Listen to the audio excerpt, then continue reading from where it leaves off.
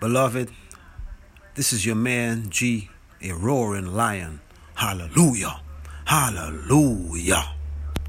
Giving glory to the God and Father of our Lord Jesus Christ.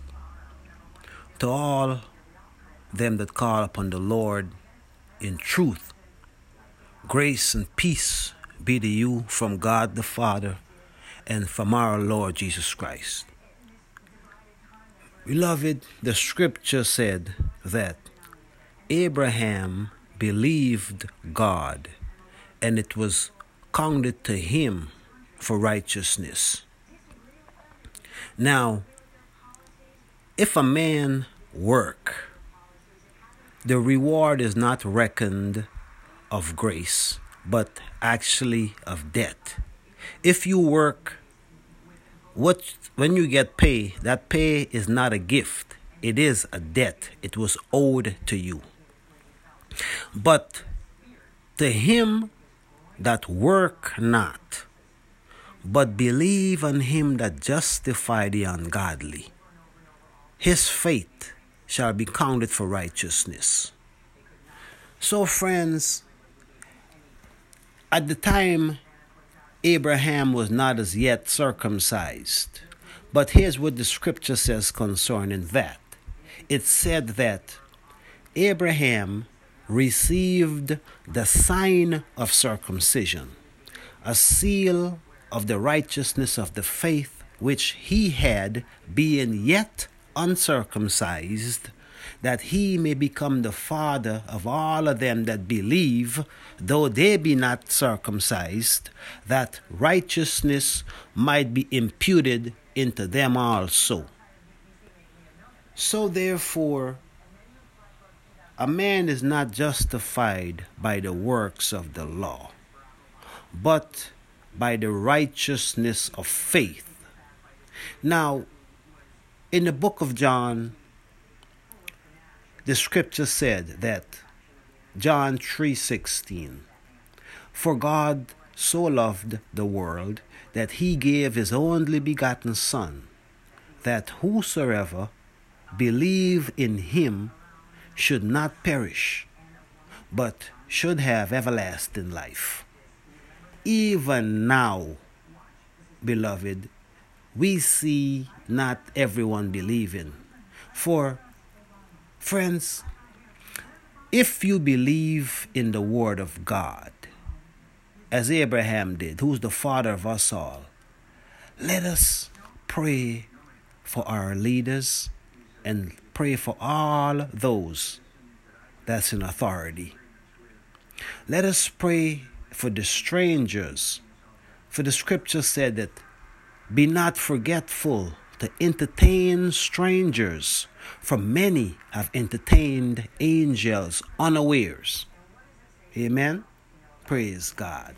Brethren, let's pray for the persecuted church. Let's pray for all them that are in war zones. Let's pray for all of them that hunger and thirst after knowledge. And let us pray for the widows and the orphans. And let us pray for one another. Let us pray for the victims of crimes. And let us pray for the perpetrators of these crimes. Yes, let us pray for the priests. And let us pray for all men, so that we may lead a peaceable life in the sight of God. Amen. Praise the Lord. Friends, I think that what we're seeing now is the church is under persecution. For our father Abraham believed God, and it was accounted to him for righteousness. And Abraham's wife name was Sarah. So, even in the sight of God, whether a man is married or whether a man is single doesn't make him holy. But the scripture says, neither is there salvation in any other name, for there is none other name given to men under heaven by which we might be saved, but by the name of Jesus. So, beloved, let us pray for one another. I mean, it's so easy for us to listen to the news and all the bad things that's taking place. Friends, if you know that your heart is not right, ask the Lord. He is faithful. Ask the Lord that He would take out the stony heart and would grant you a heart of flesh. For in order for us to be believers, first we must receive Him.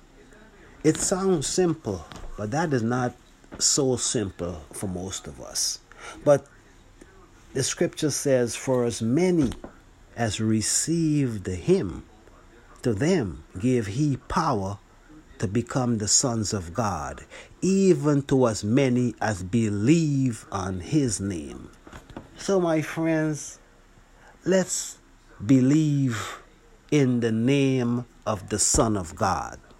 For the scriptures also say that he that has the Son has the Father, and he that has not the Son has nothing.